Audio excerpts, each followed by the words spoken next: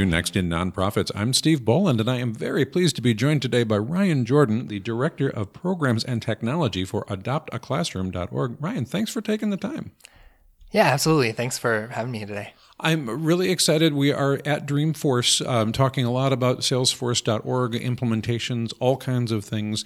And I have some very interesting questions to talk with you about that. But before we just go jumping into that, for folks that aren't familiar with the mission and the work that you do at Adopt a Classroom, can you just tell a little bit about what that is? Sure thing. So, our name sort of gives it away, right? We're AdoptAClassroom.org. And you might wonder, if you're not in the education world, or particularly in the public education world in the U.S., why do classrooms need adopting? Well, the issue that we try to solve is that teachers spend out of pocket on classroom supplies. In fact, according to some recent surveys, 96% of teachers buy materials for their students out of their own money, and the average teacher in the U.S. across all K through 12 schools is spending $740 a year of their own money on classroom supplies, and over a quarter of those teachers spend over $1,000 annually. We know that's particularly on a public school teacher's salary, that's a lot of money.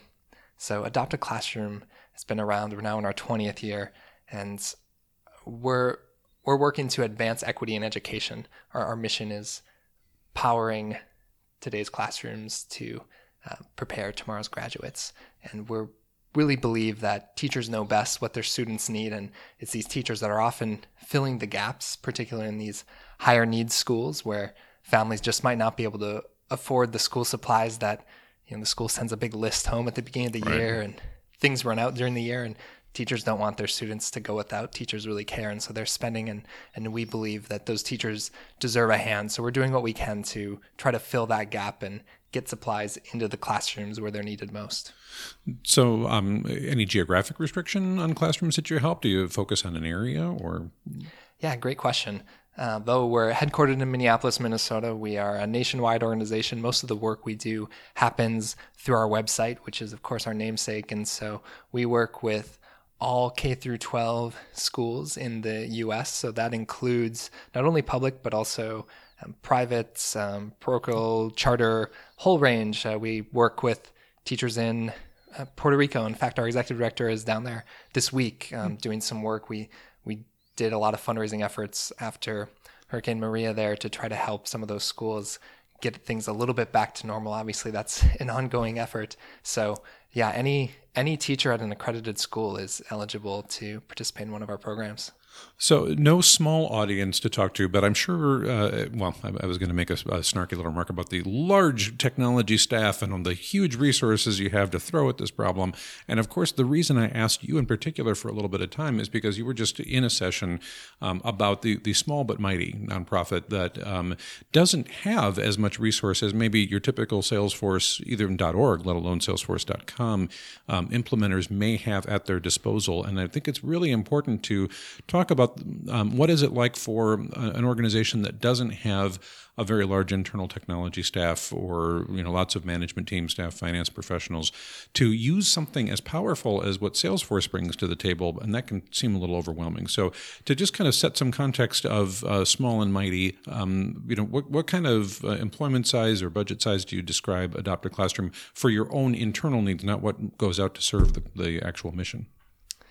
Yeah, so obviously, we're working with, like I said, teachers across the country. So we've got tens of thousands of teachers registered and using our site every day. Of course, thousands of donors, individuals supporting those teachers. Work with big corporate sponsors. Definitely some you would know of, companies like Farmers Insurance and Lane Bryant. And our staff is just 10 full-time people, 12 in total. Got a couple contract workers in there. But the only way we're able to do it is through that technology. Our annual operating revenue is around $5 million a year, and it's almost exclusively coming from donations, like I said, made by individual donors and our corporate sponsors. And most of that money, a great majority, is going directly to those teachers to buy those classroom supplies. So we don't have a big operating budget in terms of staff. And when it comes to our technology spend, it's actually only in the past couple months that we had anyone on staff that even had technology in their title, right? Until recently, anything we were doing in terms of development or implementation was being done by people who were on our program staff or on our marketing team, or in some cases, of course, we do use developers and outside, digital agencies on a project basis, but relying on a lot of pro bono and in-kind support from those organizations to be able to get that done. It's such an important conversation in the context of Salesforce, though, to say most of the charitable work that happens in the United States is happening by those, 10, 15 person shops.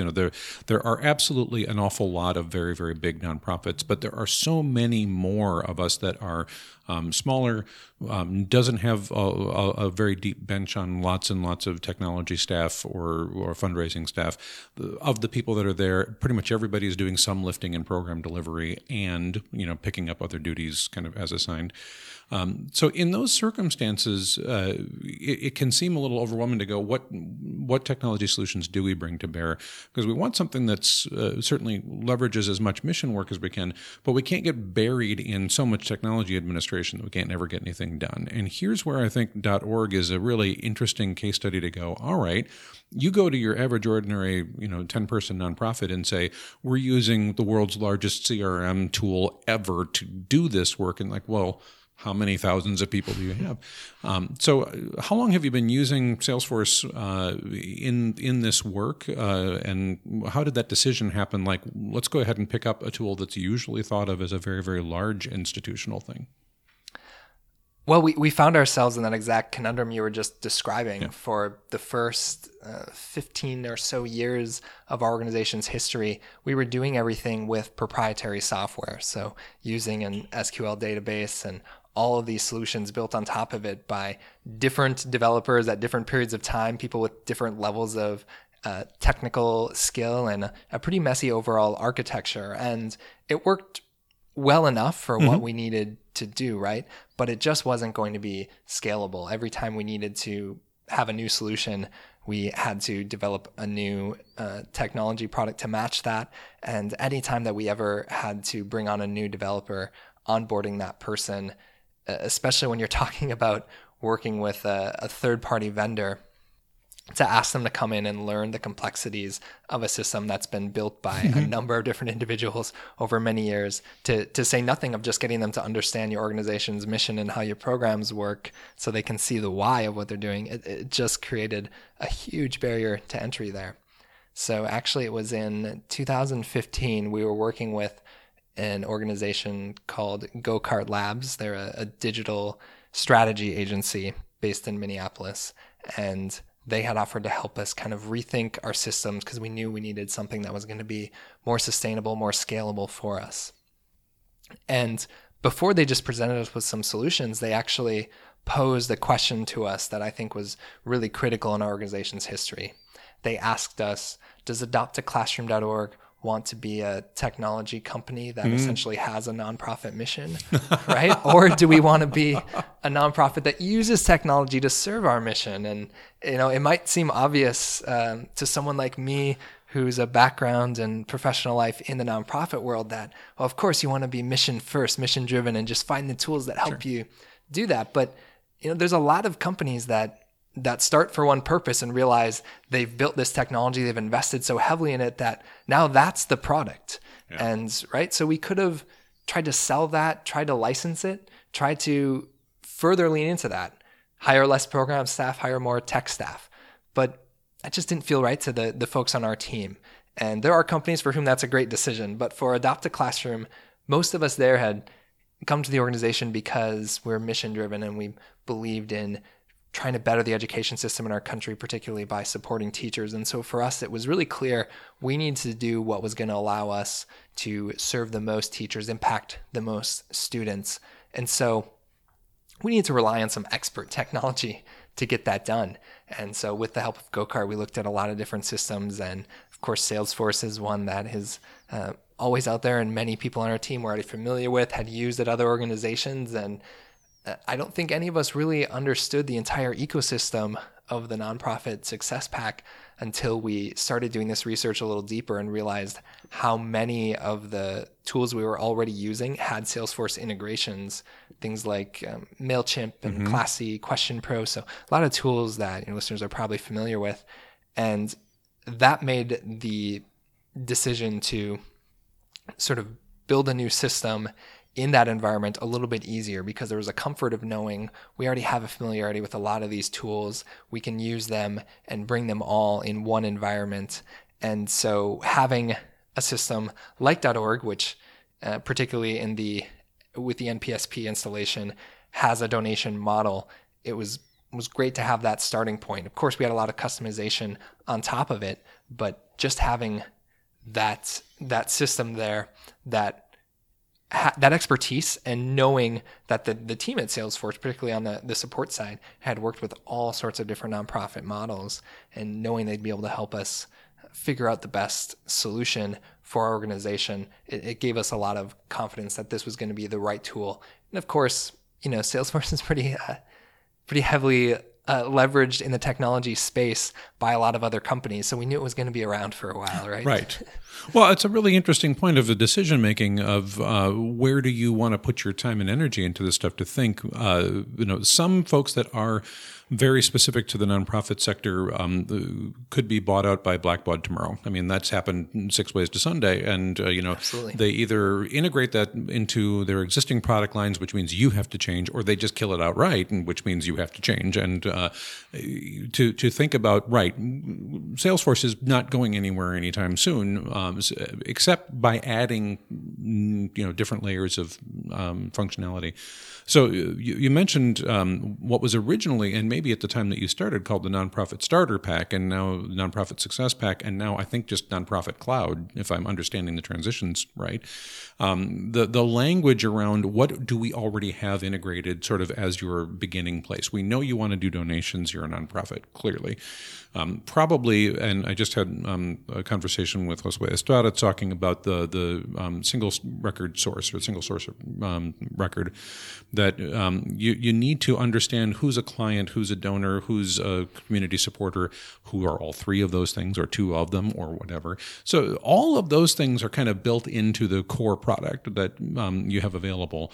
But then there's this ecosystem out there of all these other apps that integrate to it, so that if you've already used Classy and you know how to use that and you want to continue to use that, it integrates to that single source of record thing and helps it all work. But boy, the level of what Jose was saying is don't be scared. The level of scared out there is pretty substantial for a small organization to go, if we get into something that big, are we going to be able to turn that battleship? Are we going to be able to really make that thing do what we want? Or are we going to end up spending so much money on developers and outsourcing partners just to customize it to make it do what we want, and then they're going to change it 3 months from now and we have to customize it again? That's got to have been part of the decision, but how's your lived experience of that been since you came in 2015-ish? Yeah, really valid concern, and definitely for staff who have used other products in the past, there is a level of adoption. That's going to be true with any new system, but it's amazing how quickly you can overcome those things just by doing things as simple as changing labels, right? And I think sometimes people get stuck in thinking about a particular model. Salesforce is a sales-based system, and so you have things like, obviously, a primary object in there is the opportunity object, and it has the sales pipeline and different stages that you're going through. And that sort of language makes a lot of sense to people in sales, particularly in B2B sales. And for us at a nonprofit where people are coming from different ways of thinking in terms of sales and even thinking about an opportunity, just changing the name of that object to account transactions quickly helped our team be able to see, oh, this is what that stands for. And we use that same object and just by different record types for donations, for corporate sponsorships, for adjustments we're making to accounts, for orders that teachers are placing for those classroom supplies through our vendor partners. And that's another thing that's really elegant about the Salesforce solution. In an old system, rather than having those record types, we'd have what essentially amounted to different objects. And so teachers were one object and donors are another object. And then, well, for a corporate partner, let's just call them a donor and treat them as an individual contact, because we don't really have something like an account level. We don't have households. So if we've got two donors that are of the same family, we don't have any way of connecting that in our system. So we don't really have any way of knowing it or reporting on it in a meaningful way. So having the household model, still being able to connect all of those donors to an organization that they might work for is super useful. And we're just accomplishing all of that through record types. So every individual is a contact in our system, and many of those contacts are affiliated with an account. And if you're a teacher, that primary affiliation might be the school that you work for. If you're a donor, it might be a company you work for. For everyone, there's the household affiliation. That's part of course, the nonprofit model in Salesforce, and having different page layouts for all of those things. Again, it seems so simple for those of us who are really entrenched in the .org environment now, but that was really game-changing for us, knowing we can spin up custom fields for anything we need and only display them on the record types that it's valuable to have that field, and not have all this clutter, all this junk that we don't need to see. It allows our staff, whether they're in marketing, development, or programs and operations, to just see the information that's relevant to the contacts that they're working with. And it, to me, provides more flexibility than when we were building a from scratch solution, because we very easily can clone and customize existing functionality and work off of what's already there rather than starting from scratch each time around. So not as much concern that changes to the overall Salesforce platform is going to kind of force you to do more customization? You think that any of those label changes that help everybody see things are going to stick through even if the core product evolves? Or do you think that is just part of the cost of doing business and you just get used to amending as you need to amend? Yeah, that's a great question.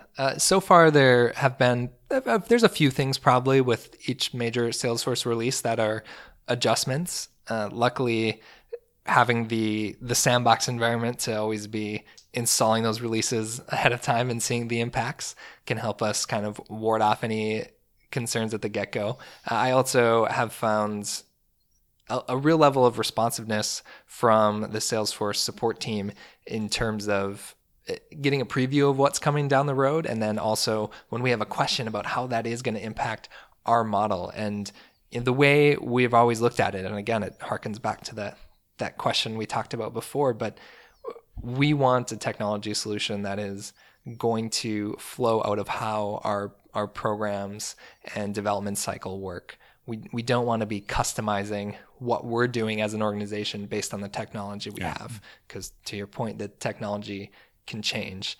And I've certainly found, and I think this is true of many nonprofits I've worked for, it's much easier to change the technology, to work a little bit more on the setup and tweaking side when there's new releases, than to get your staff and your team to change their practices and behave differently. And so the overall function of Salesforce and the object model that's there feels pretty stable. And while we know there's going to be changes to the platform, I mean, certainly even just moving from Classic to Lightning is a thing I'm hearing a lot of people talk about this week here at Dreamforce, and of course that was a topic last year. Right, It'll be a topic next year. Yeah, but to me that's as somebody who loves to live in technology. For me, looking at the Lightning implementation, I'm like, oh, that makes more sense, and I've just moved on. That was kind of the entire process for me. But I recognize that a lot of people that work in nonprofit organizations, specifically in the charitable world, are like, I knew where everything was in my old version. It was familiar, and now asking me to look at it slightly differently isn't, for me, a happy experience of, oh, wow, that makes more sense. I'm ready to move forward. And I get that that's maybe part of the overall conversation about more small or medium-sized organizations moving into this, that, sure, of course, there's Trailhead stuff that you can be doing, and there's new pieces, but many of the people that in that small and scrappy world don't want to do those things, in my experience. So kind of helping them into it because they see the results change is great. Now, I was just having a conversation with somebody else about stuff that takes this visual presentation question to a whole different place when you talk about using this stuff either as a progressive web app or as an actual application on a mobile device, where it might make more sense for some organizations or others. Now, as teachers being a core part of your constituency, do you have to be thinking about, are they going to want to talk about making requests on something that's more mobile, or is it pretty easy to say, no, we've got this desktop experience that really works. We don't have to think about that part.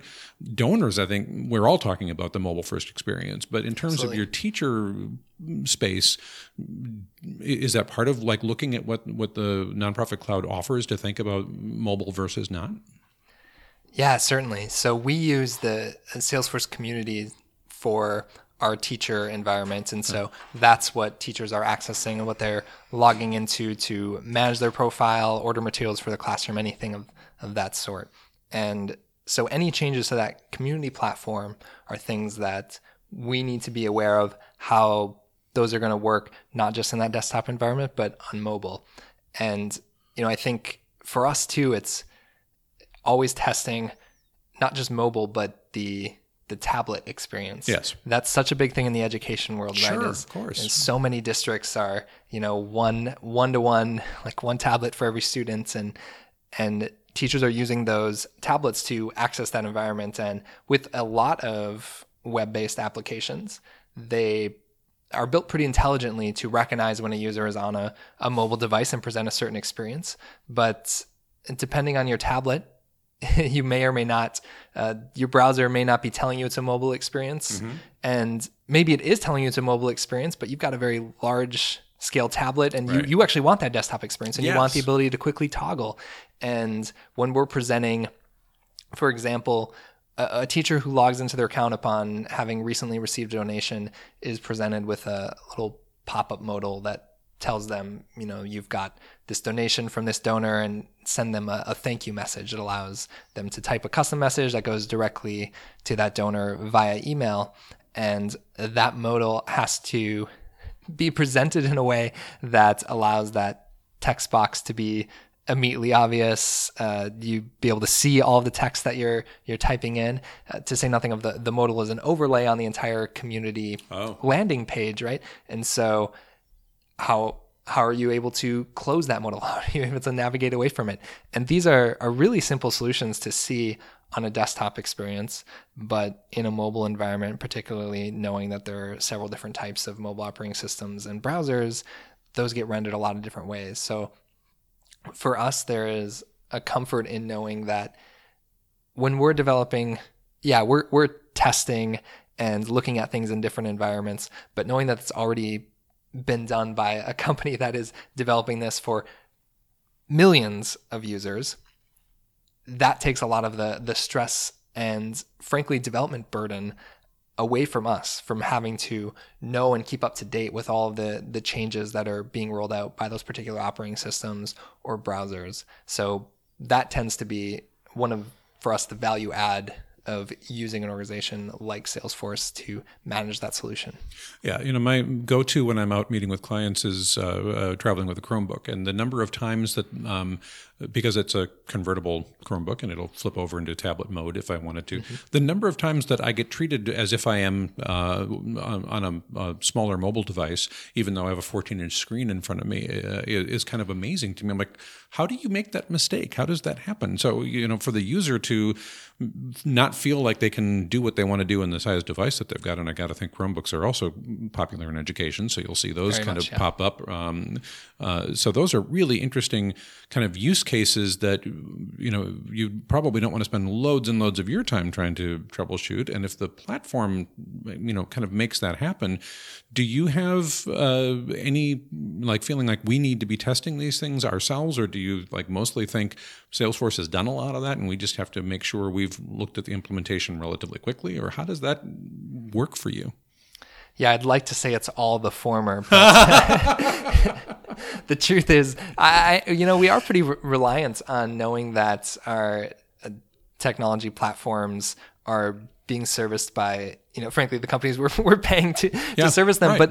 But also it's a reality of just time in the nonprofit world. And I think that speaks to something you were talking about earlier when it comes to adoption of new technology like Lightning or something. It's great if you can immediately show the use case, but it better be more than just an aesthetic improvement, right? Like it can't just be like, well, the display is better and it might be a little bit faster, because it's not going to be faster if, like you said, you have to learn where everything is a new time. And if there's no redundancy on your team, like as a small organization, most of the people on our staff, the thing that they spend the majority of their doing, they're the only one doing it. Yeah. So if they have a question about it, it's they come to me, or they figure it out themselves, or they have to go on Trailhead, find a solution. But it's really challenging. It's not like it is in a bigger organization where if you're making some sort of change like that, you can bring in someone to do a training. You can know that people on the team will figure it out, that every team has those couple people that are ambitious overachievers that are going to learn it and want to be the expert and help the team along.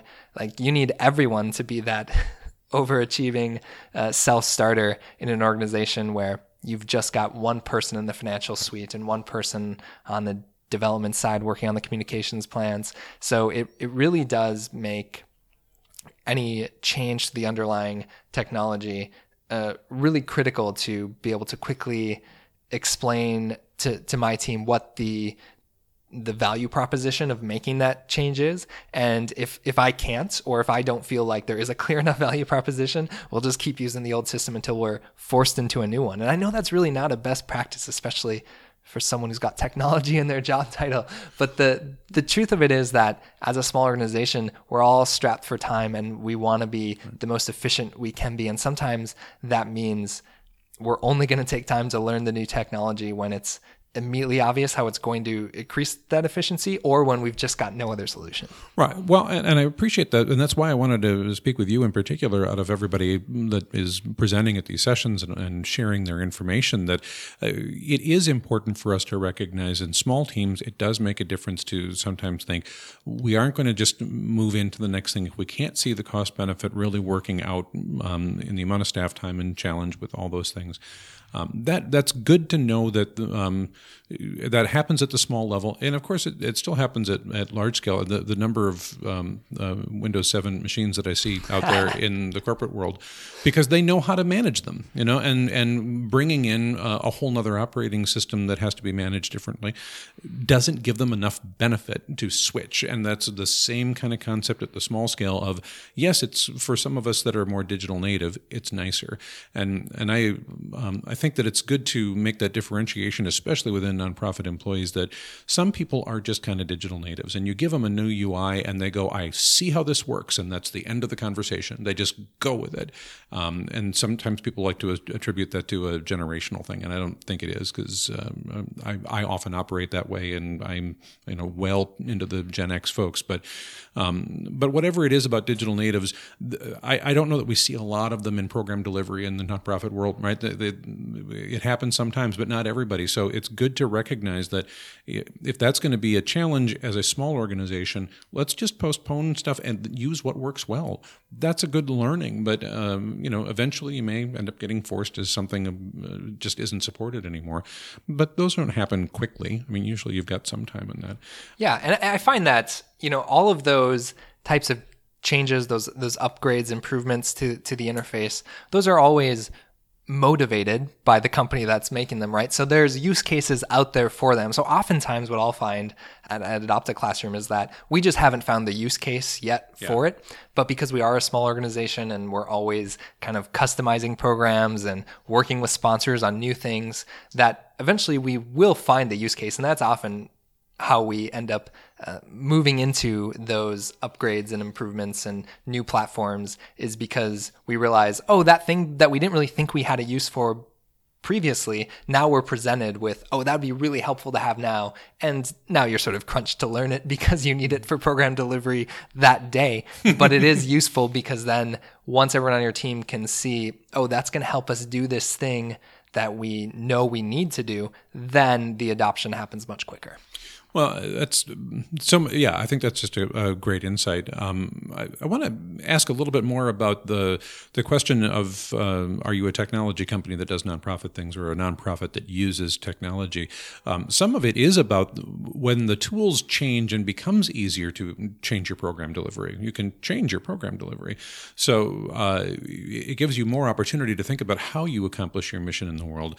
Right now, the focus, as I just heard you talk about it, is to help meet the needs of those teachers that are paying out of pocket for those kinds of things. But you said you've got fulfillment partners that you're working with. So you're hearing a need from a teacher and you're facilitating the purchase in some cases or all cases, or are you reimbursing teachers who have paid out of pocket? Well, how does that work in the actual implementation? Yeah, great question. So when teachers come to our site, they set up a fundraising page for their classroom. They can talk about the needs they have. They can set a fundraising goal, how much they want to raise for the given school year. Tell a little bit about their school, how many students they have, what subjects they teach, what grade levels, and that classroom page immediately gets published on our website, so teachers can share that with their network of potential supporters, friends, family. Of course, they're posting on social media, and many of those teachers will receive funds from people they know, but there's a lot of teachers that don't have access to a network like that. Mm-hmm. So, of course, we post those pages on our site and donors can come and search, and maybe your donor's particularly interested in supporting art in elementary schools. So we make it easy to find those classrooms and sponsor those teachers.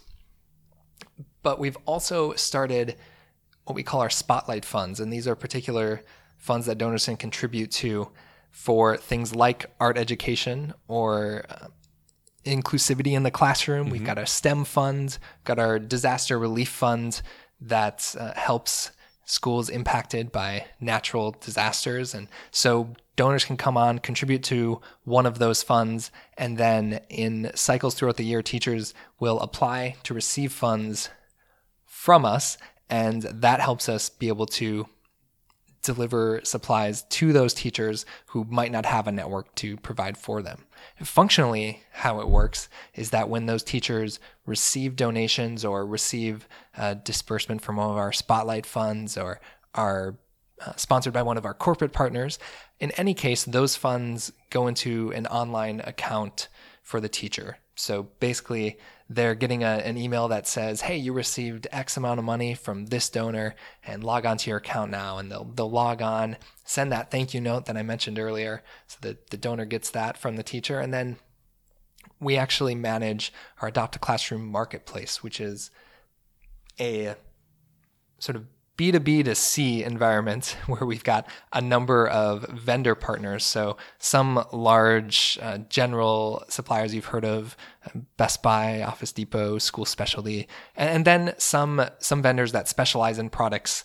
We work with Wonder Workshop, which makes a couple of classroom robotics materials. We work with the BoardShare, which is smart boards, a number of different vendors, and the teacher can order those materials on our site using their donated funds. And as soon as an order is placed, that order is transmitted to the vendor. The vendor is drop shipping those items to the teacher at their school location and then invoicing Adopt a Classroom so that we can, of course, pay for those items using the donated materials. And so it's really great for us because we can see exactly what teachers are ordering, and if we find out from teachers that, hey, we're really in need of this product and we don't see it on your website, we will be able to reimburse them for a purchase or make some sort of exception there. But generally, we use that feedback to go find new vendor partners who can provide that item, so it's much faster and teachers don't have to spend that money.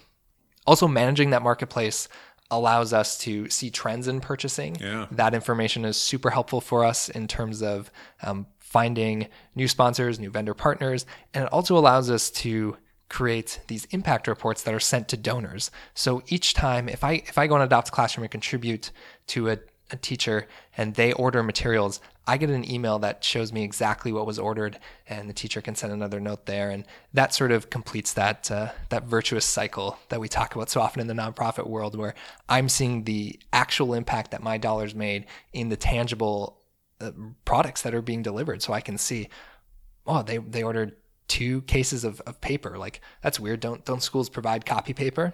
Well, a lot of schools provide 1 ream of paper at the beginning of the year, and then from there on out, the teachers are providing it. So if I see it as a donor, that might be a real wake-up call and might make me want to help restock that classroom with some more paper later in the year, or sponsor another teacher at the same school. Well, and this is one of the reasons I asked that question, is I wanted to kind of suggest if the technology could drive you to think about the problem that you're solving in a different way. If you can see sort of universally teachers are being asked to pay for copy paper, and there's probably a level of just sort of general what? For people that, maybe don't have kids in a classroom in that community or whatever, that they are surprised by that. One solution to that problem is get them some paper, here. But it's sort of the teaching them to fish versus giving them the fish thing is another solution to the problem, raising awareness within a community that our schools are underfunded. They are choosing not to buy things because they don't have money from their traditional sources. Do you, as Adopt a Classroom, start saying, how do we talk to people about gathering together and doing some advocacy and learning more about what's happening in their communities that impacts classrooms? Does that become a role when you have all this data that, you could really see a bigger picture than any one classroom maybe sees? I can see where a specific classroom or a specific donor may see that just one problem. But when you see this bigger realm of problems, do you start thinking to yourself, do we use this information in ways of not just buying the paper, but talking about why isn't there paper? Yeah, that's totally right. In fact, our executive director likes to say, there are big problems in the education funding model here in the U.S., right? And Adopt a Classroom isn't going to solve those. We're a Band-Aid solution, right? It'd be great if our reason for being just went away next year. Everyone on our team is super intelligent. They'd find something else to do with their time, I promise you. But in the meantime, we do see there's this need, and we're going to help fulfill that. But yes, having that data does allow us to talk differently to other organizations as well as to our constituencies. So on the first part there, we are friendly with other organizations in this space. So certainly some of your listeners have probably heard of Donors Choose or the Kids in Need Foundation, and we believe the more of us in this space, the better. There's a lot of problems to be solved out there. We work with the NEA, and we've always tried to be on the pulse of what's going on in the education world in the U.S. I'm very cognizant of teacher strikes that are happening across the country right now, and some of the reasoning around a lot of these issues that you're talking about. Exactly. And so, in addition to talking to those organizations and figuring out what everyone else is doing and just seeing, hey, are we all seeing these same issues? We're talking to our donor base and our corporate sponsors about that, largely through social media and through our blog, and trying to highlight those issues and say, hey, here's a way you can help right now, but also let's take a look at why this problem even exists in the first place. And let's figure out a better way that we can all solve these problems. And certainly, technology is one such solution for a lot of those, and thinking about how classrooms will look in the future, and even starting to see some of that change just in the 5 years that I've been with the organization, and seeing some of those shifts in what teachers are purchasing, particularly at the secondary education level, and seeing things move away from physical products to lots of software, right? Lots of online courses, materials like that are certainly an upfront cost and investment, but then a little more sustainable, a little more renewable than your pencil paper model, though of course there'll always be a place for physical materials in classrooms.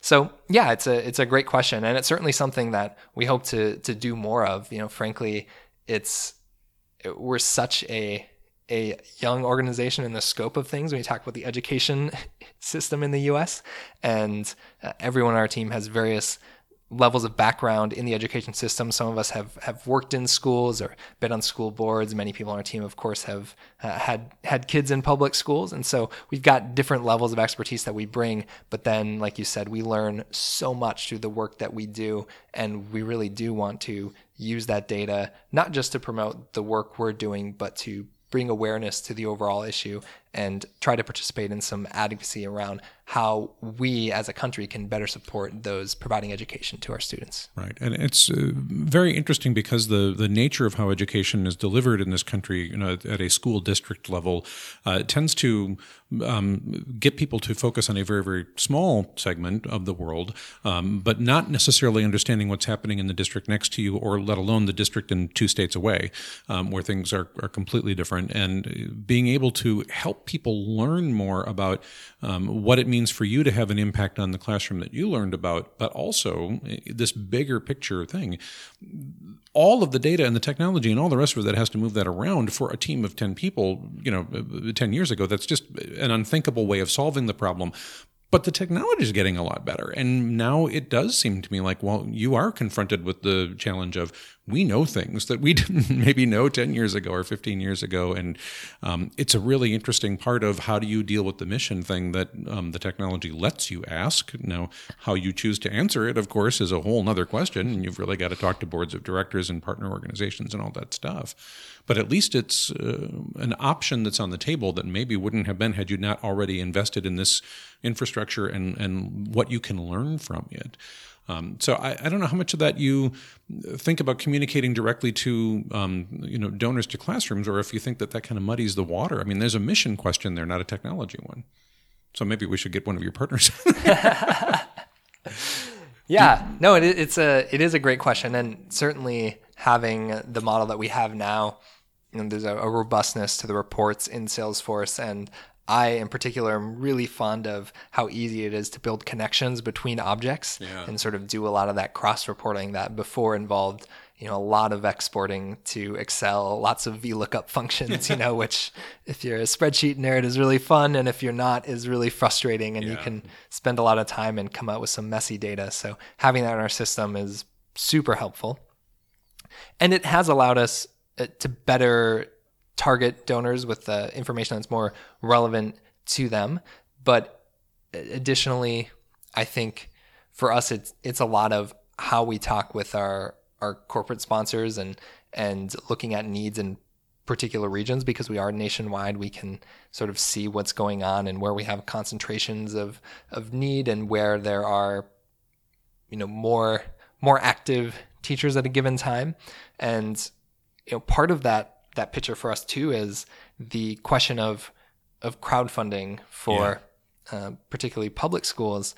There's a number of districts and even some states that have either put in place a particular policy saying that their teachers cannot use these services, or they've made strong recommendations on who's allowed to use them, whether it's just the principal or someone in the administration, or if it has to be on the district level. And so that creates another layer of complication for us. And, to your point, an opportunity to say, okay, we understand your district wants to maybe have control over all of the items that are coming into your schools and be able to know what sort of technology is being purchased and used. And we totally get all that. And in fact, we're happy to provide you that information for anything that's being purchased through our website. But look, here's the need. Here are all the teachers in your district that over the years have used our site. Here's all the money that's come in from these individual donors. That's probably materials that are in your schools now that weren't going to be there otherwise.